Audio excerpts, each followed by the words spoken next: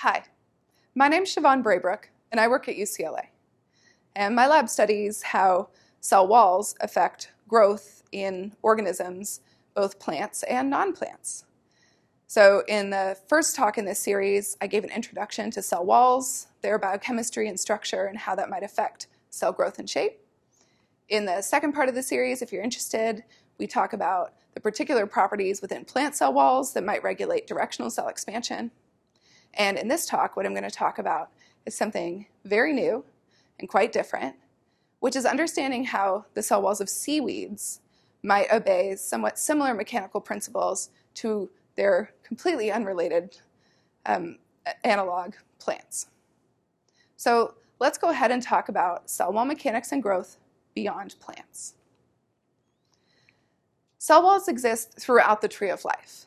Even though we often associate them, as mentioned, with plants, we might also then be familiar with them in, say, bacteria. But actually, brown algae, which are the seaweeds that we most commonly think of, this, for example, here is my favorite seaweed, Fucus, growing on the beach. They're not plants. They're completely independently evolved, but they also have cell walls. And the most closely related thing that you might know about would be oomycetes.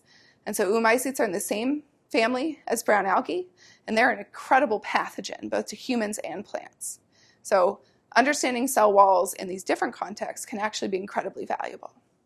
But it's not just plants and seaweeds that have cell walls, so that we're going to focus on the seaweeds for this talk. As I mentioned, bacteria also have cell walls, so this is an example of a cyanobacterial bloom. And what you can see is they're really just taking over. That's a whole lot of cell wall material there. But that is a unicellular organism, whereas up top we have plants and algae, seaweeds, which are giving us multicellular body forms. Now, you may be surprised to find out that animals also have cell walls. Not all animals. In fact, there's a very specialized group called the tunicates. And here you can see a beautiful example of a tunicate. They're marine animals. And so they build a very stiff and strong cell wall matrix outside their bodies that likely is responsible for helping them deal with the saline environment and the excessive waving and moving of water. So what do all these things have in common? Well, they have cell walls, but those cell walls are giving them a very particular function that has been necessary for their survival and evolution. So is there any similarity among the cell walls across these kingdoms? Yes. To a certain extent there is. So what I'm going to do is highlight for you those families within which we can find a polysaccharide-based cell wall. This is a cell wall made mostly of sugars that exists outside the cell membrane, and so it essentially is embedding every single cell in this polysaccharide matrix. So if we take that tree from before, you can see every group here that's now been highlighted in brown, some or all of the species found within that group actually will have polysaccharide-based walls. Even animals, the tunicates. So what exactly do I mean when I talk about a polysaccharide cell wall? And what do I mean when I'm specifically talking about seaweeds or brown algae, which are the topic of this particular section? Well, what we're talking about really is a polysaccharide matrix, again, that's encasing the cell wall. And what that is made up of is actually structurally important for the function of the wall, but also influences the growth of the organism. So in general, what we think of the polysaccharide matrix as comprising are cellulose-based fibers. This is also true in plants. A gel matrix, which in plants is pectin, and you can learn more about that in parts 1 and 2. But in algae and seaweeds, what we're talking about is alginate there. A little bit more of that to come. There's also some cross-links within the cell wall that sort of help really knit it together. But in the end, what we've learned from plants is that there's kind of two properties of the cell wall that can help control the direction that a cell will expand in, but also how quickly it's going to do that. And so we focused on this in part 2, and if you're interested, you can go there to learn a little bit more about the science. But the gist of it is that material anisotropy, which is really driven by the fiber orientation of cellulose fibers in the wall, can help dictate the direction within which a cell will expand. But the elasticity and stiffness of the gel matrix might be the thing that's actually controlling how quickly, how fast a cell will actually grow and expand. So we're going to focus today on what's happening in seaweeds, and we're specifically going to look at this gel matrix and its properties as they relate to wall elasticity and cell expansion. So why do we want to work on seaweeds? They're beautiful. That's our number one reason. No. They're also incredibly useful, which we'll get to towards the end of the talk. But here is my favorite seaweed. This is the rockweed known as Fucus, which is one of the species that we work on in the lab. But you might also be incredibly familiar with giant kelps. And so giant kelps generate a huge amount of biomass very quickly over time, and they're incredibly important for the marine ecosystem. So while they're actually kind of complicated study organisms because they're really hard to grow in a lab, they're actually fundamental to the ecology of our planet. So it's important that we try and learn about how they grow and develop so that we can help protect our ecological environments, but also potentially capitalize and help utilize them to create better resources for our planet. So if we look at the seaweed cell wall, there is cellulose there, but it's actually not very much. In terms of percent content, it's less than 10%. It's a really, really low amount of material that comes from cellulose. In fact, most of the cell wall is made up of this gel matrix. And so as we mentioned, this is mostly alginate, and I'm going to describe that chemical structure for you in a minute. If you think about it, for a cell wall to be made of gel but still be pretty strong, the way that seaweeds have done this is by making really thick cell walls. So you have more material, it's stronger without having necessarily stronger components. It also might serve as a really good buffer against them and anything external, like the seawater that they live in. So we have this gel matrix, it's mostly made of alginate. Well, what is alginate? Alginate is a very simple polysaccharide.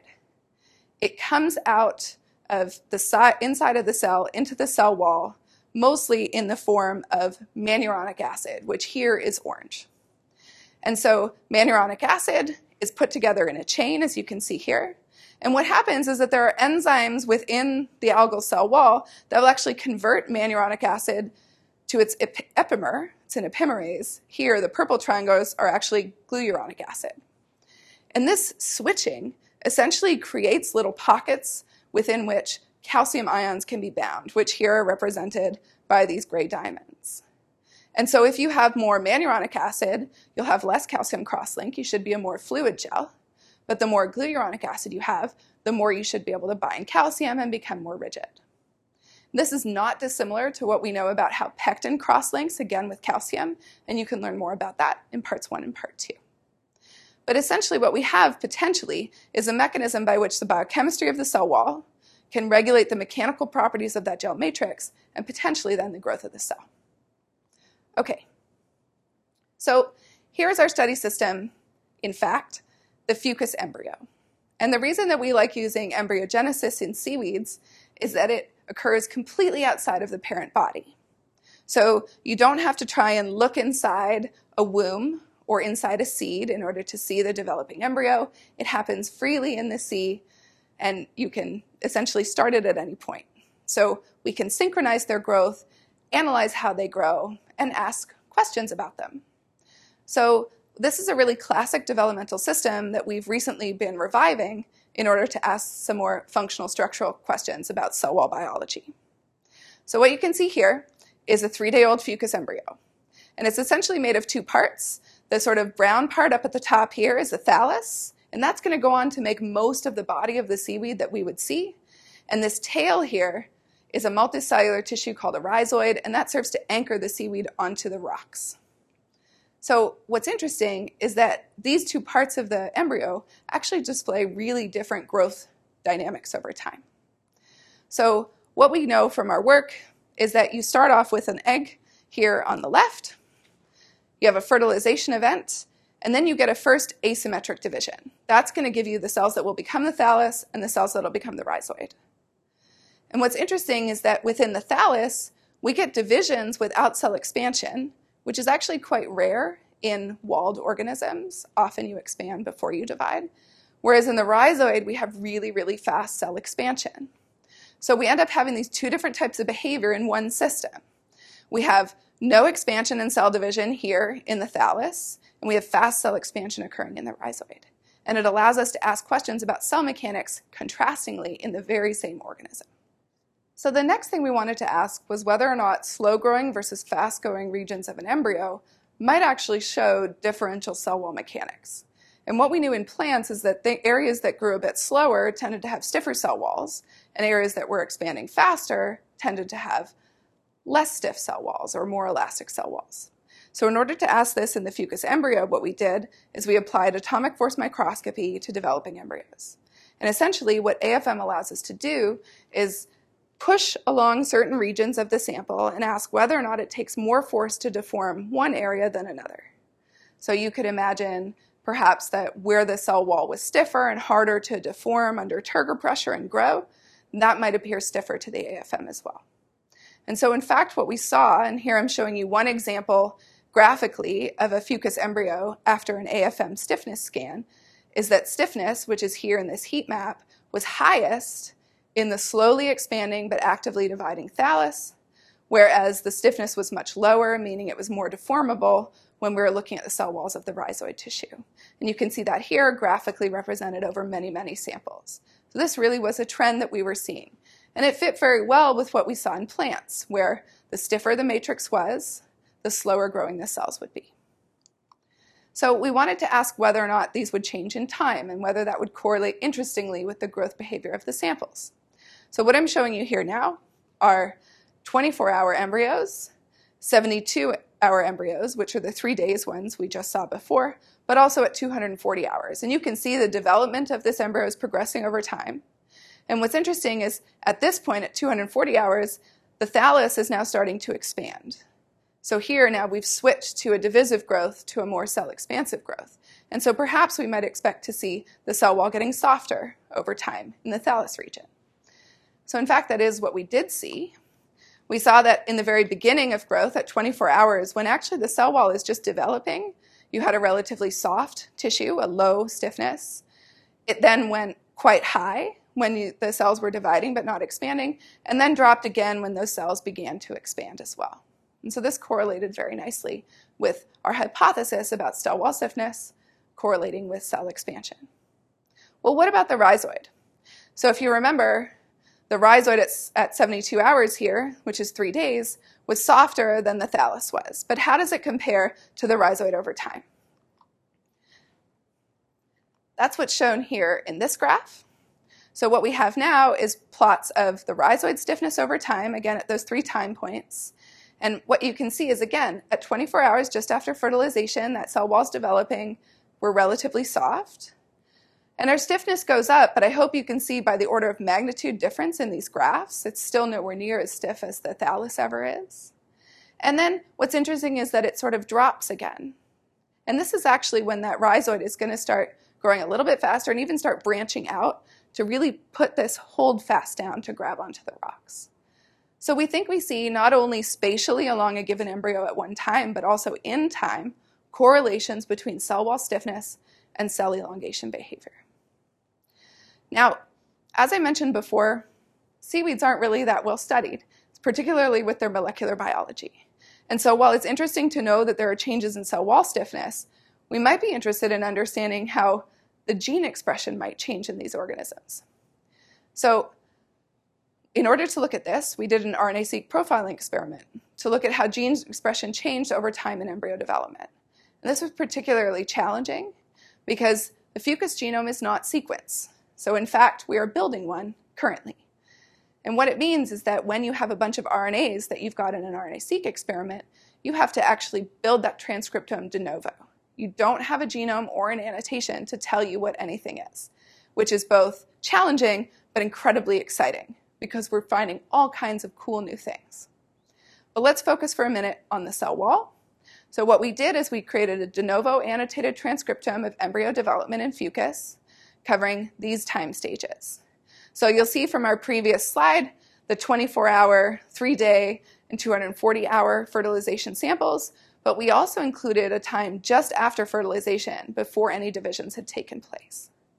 And using this, we were able to predict around 25,000 genes just being expressed during embryo development, which is roughly similar to the kind of number of genes that we see, for example, in the model plant Arabidopsis thaliana.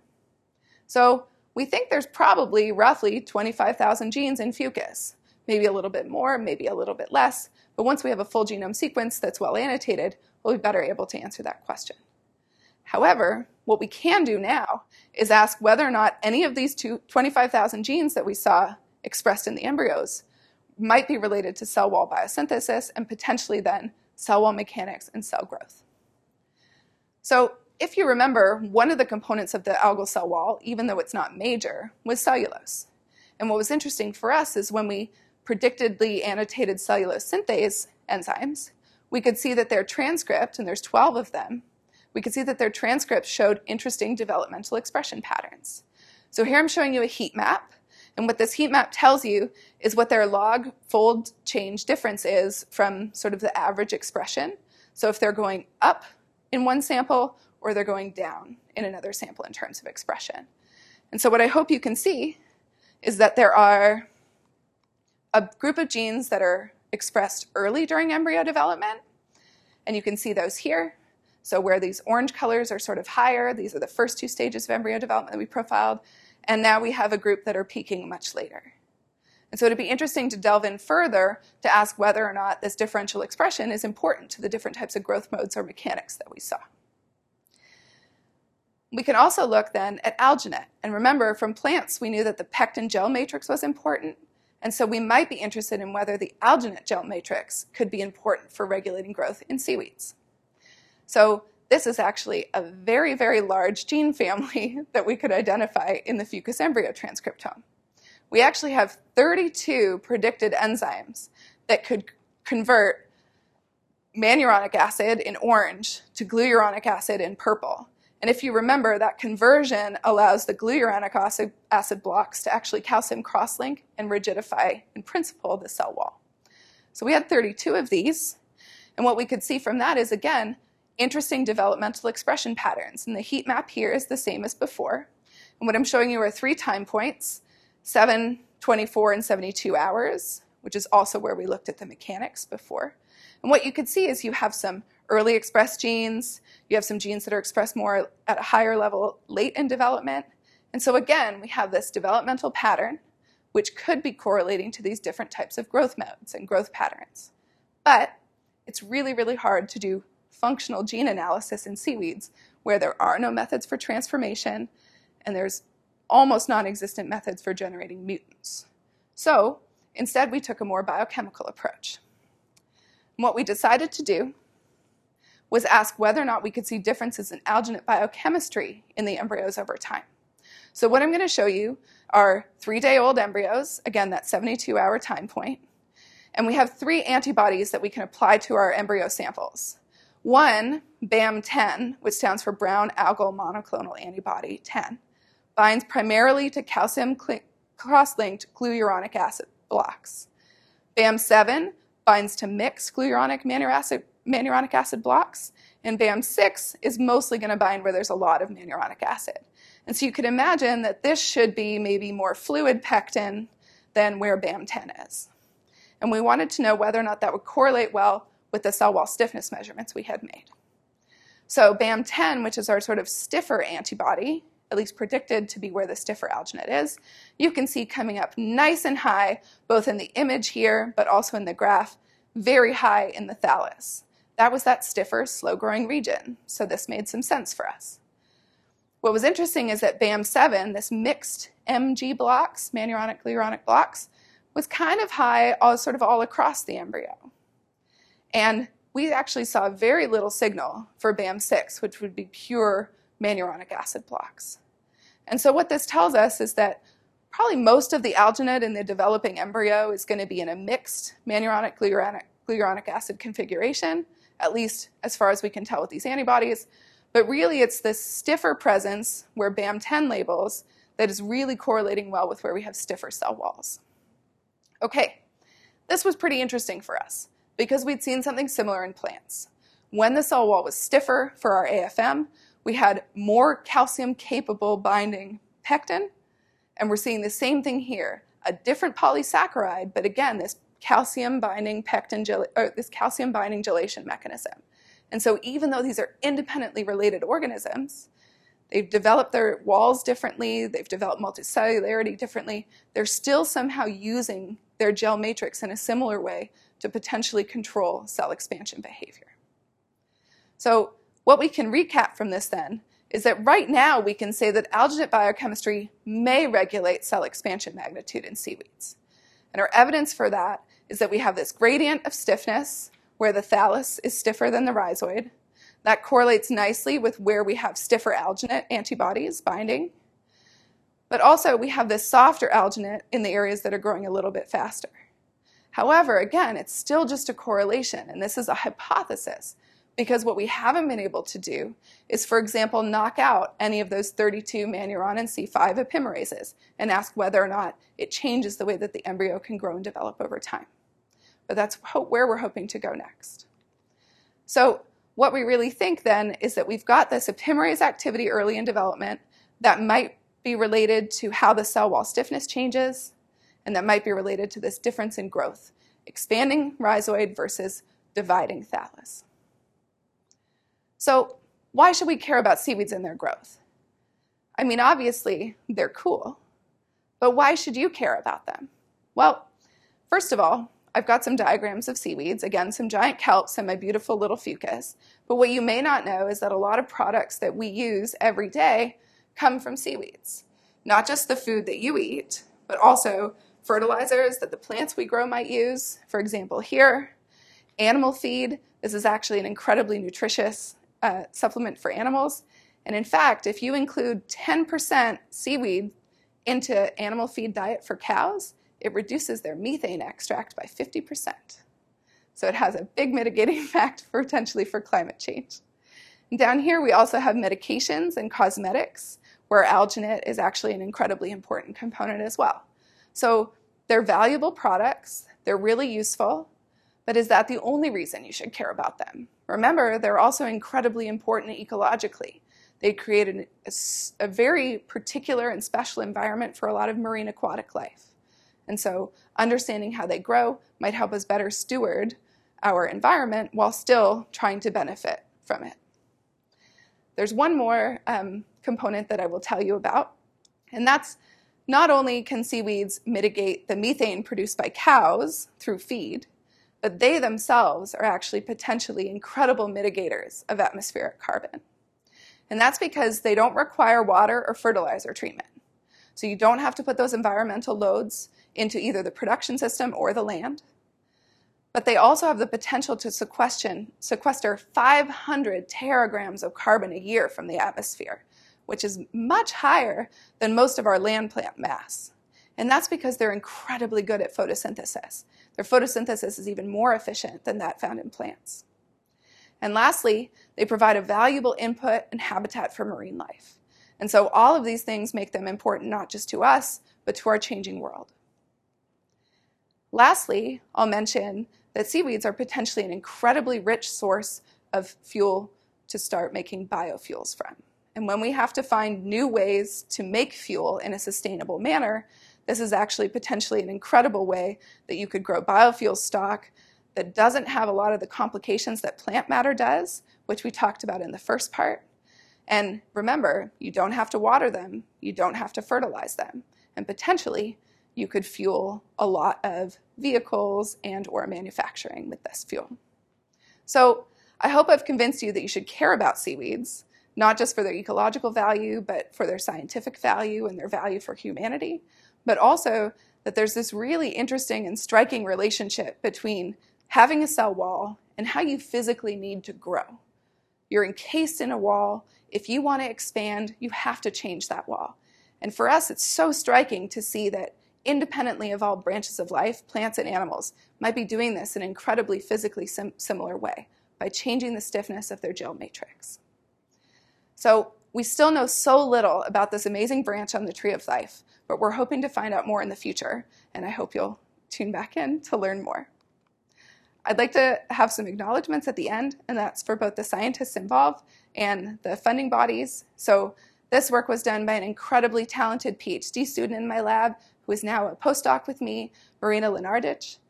And the bioinformatics work is in collaboration with Dr. Sean Fucus and Professor Matteo Pellegrini at UCLA.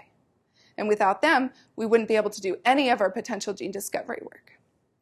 The work has been funded by the DOE, And within UCLA, we have an Institute of Genomics and Proteomics that's sponsored by the DOE, which has also been helping to fund our genome sequencing efforts. So I hope that you enjoyed the talk, and I hope that you believe in the power of seaweeds, and look forward to talking to you again in the future.